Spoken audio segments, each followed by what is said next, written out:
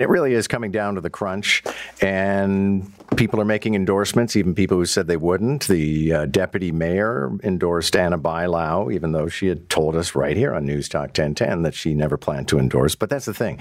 People are trying to move the needle because the needle hasn't been moving, and so they're hoping maybe their candidate is going to do better.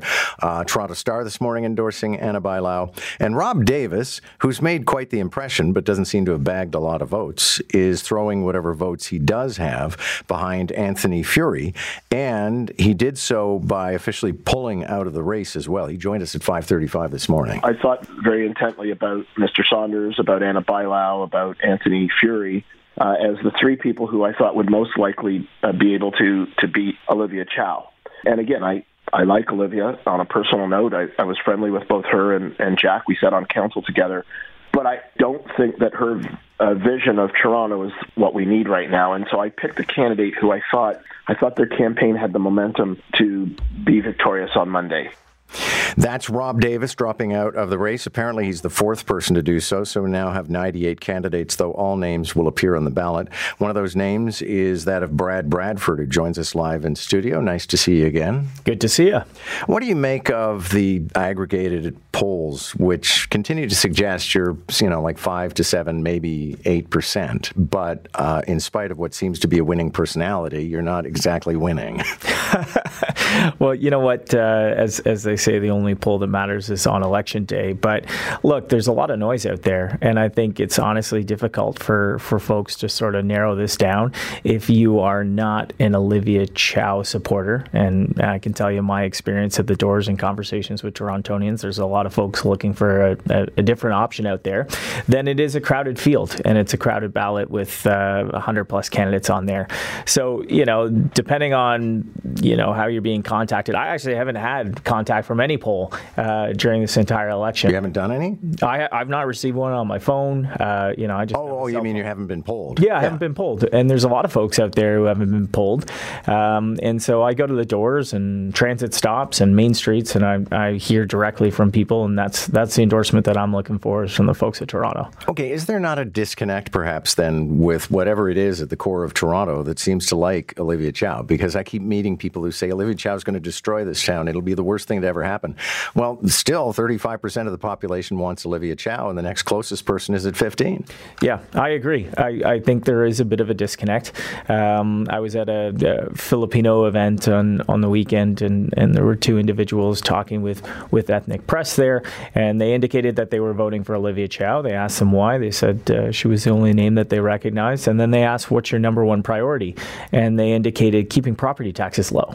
And my head just sort of exploded, and I'm chuckling because I'm not sure if folks have really tuned into what the platforms are, what the issues are, and what the leadership could look like on a go-forward basis. We've got whatever the balance of the campaign is, 4 or 5 days to kind of continue to get that message out there, and the continued coverage and engagement from the media is helpful. I do think folks will plug in the remaining days here, and on June 26th, there will be a decision about what direction are we going to take this city. Do you want common sense, pragmatic leadership, or are you looking for something different? No matter what happens, you continue to be a city councillor. I mean, even if elected mayor, you are a city councillor. So why not throw your support, say, behind Mark Saunders and say, I'll be a councillor, you be the mayor? It's first of all, since I'm on the show here, I will clarify the assumption that everybody's support automatically is marshaled over to one candidate is incorrect. But that's going to be a problem. If everybody votes for a different candidate to stop Olivia Chow, then Olivia Chow soars. It's a challenge. Rob Davis jumping behind Furey this morning, for example.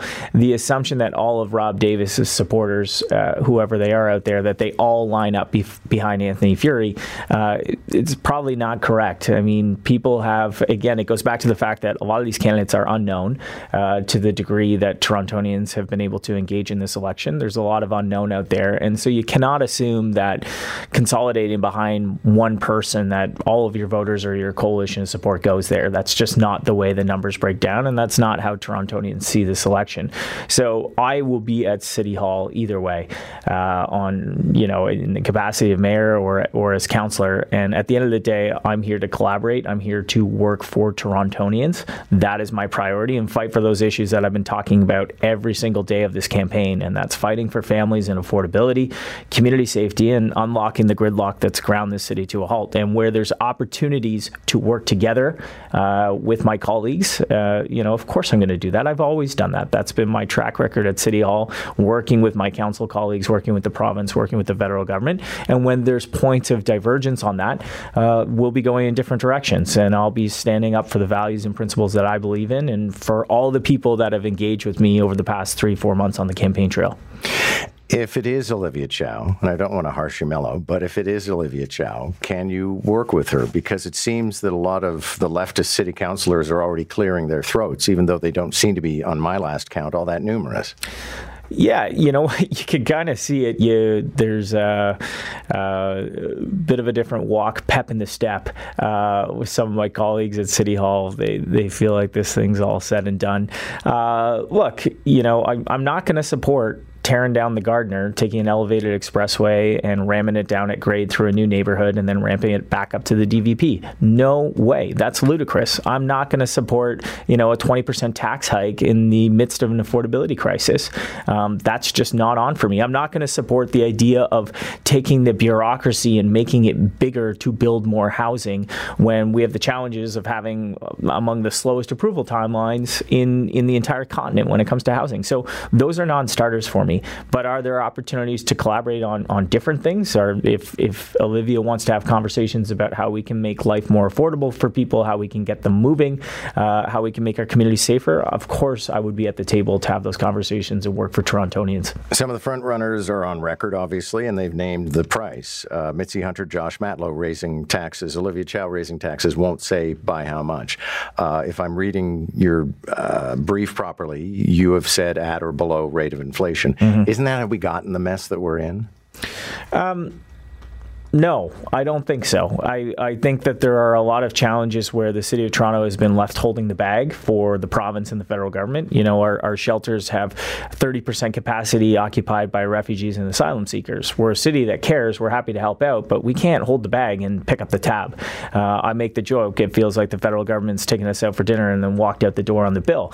And so they need to come through on funding for that. Programs like OW, Ontario Works, we administer that for the province, but it's called Ontario Works, not Toronto Works. So we need to have a conversation about how we are going to be compensated for administering those programs.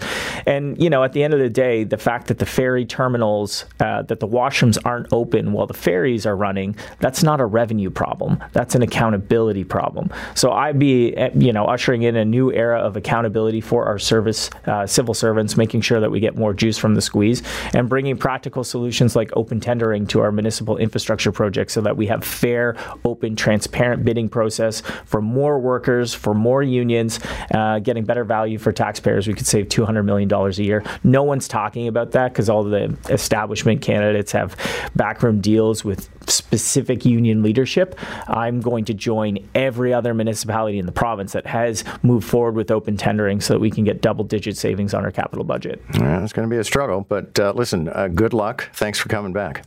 Always good to be here with you, John. Thanks so much. Brad Bradford is a sitting city councillor, but also running for mayor.